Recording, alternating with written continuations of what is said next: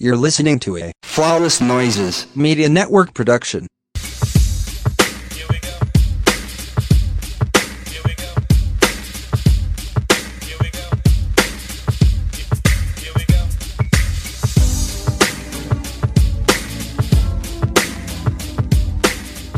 Do what works for you. So, like, if you don't think that you want a joint account, then don't get a joint account.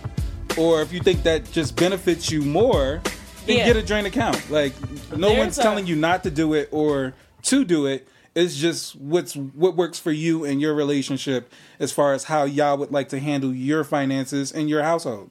Yeah. You have to, again, be mindful and look at these things and figure out if a joint account is beneficial for you or will work against you. If you're somebody who, you know, is owing, I don't know if you owe money or maybe you're being garnished or something like that. A joint account is not it, because any money that goes in, they can take the money from that account should you be dealing with something like that, or, you know, tax problems and stuff like that. So you have to, again, be very mindful of what your needs are and figure out, you know, if you're living in a community property state where what's his is yours and what's yours is his. Right. And the government or whoever could come in and take it, should one of y'all owe something. And you have to really think about stuff like that. And we had that question, like, we had that conversation, like, are you behind on your student loans? Right. Are they in default? You know, can the government come in and start messing with our money and things like that? And, you know, no, or do you owe any back taxes?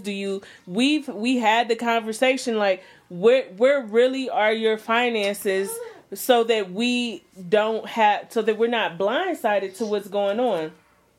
And that was, it wasn't as hard as you think, because the person you with, first of all, if you've been with somebody for long enough, you really can get a glimpse of their finances without having a conversation.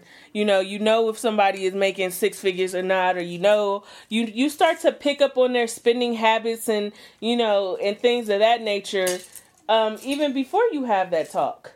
It's more so that everybody could be on the same page and there's no surprises.